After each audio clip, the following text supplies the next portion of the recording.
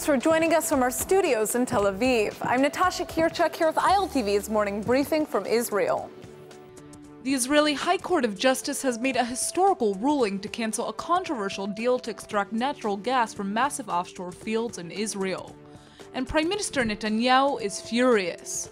Last December, the Prime Minister signed the deal with US and Israeli gas companies to develop Israel's offshore gas deposits.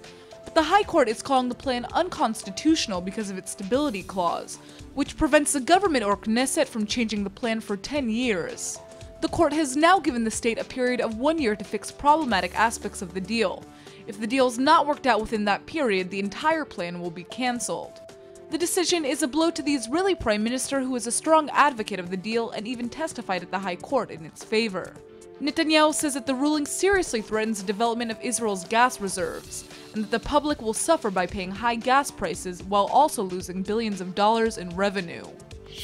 Israel has withdrawn Danny Dayan's appointment as ambassador to Brazil following heavy controversy, and it looks like the former settler leader will now be serving as a consul general in New York.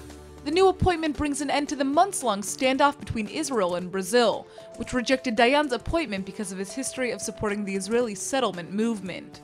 After Brazilian officials confirmed their government's refusal to accept Dayan, Israel refused to back down. Now the Israeli government seems to have given up the fight, and Dayan will be replacing Ido Aharoni in the New York consulate. The head of the U.S. National Security Agency, Admiral Michael Rogers, reportedly made a secret visit to Israel last week.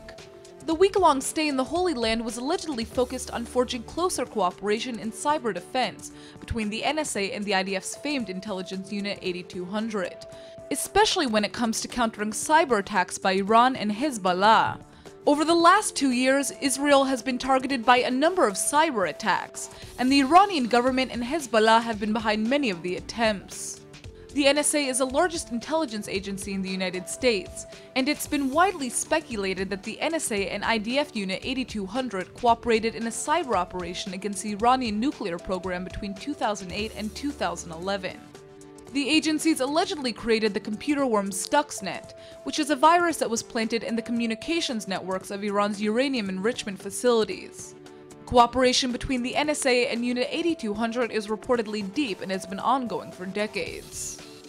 Israeli actress Gal Gadot is getting rave reviews for her performance as Wonder Woman, as the box office smash Batman vs. Superman hits the big screens. The film leapt to the top of the charts, with an opening weekend that raked in $170 million, the sixth highest of all time. The film has gotten some negative reviews, but Gal Gadot has been singled out as the best part of the film, and is winning broad acclaim for playing the Amazonian superhero Wonder Woman. Time magazine even wrote that Wonder Woman stole the show and is the only reason to make a donation to the film's already hefty box office take. That's all for now. I'm Natasha Kirchuk, and see you later with our main daily broadcast from Israel at 2 p.m. Eastern Time.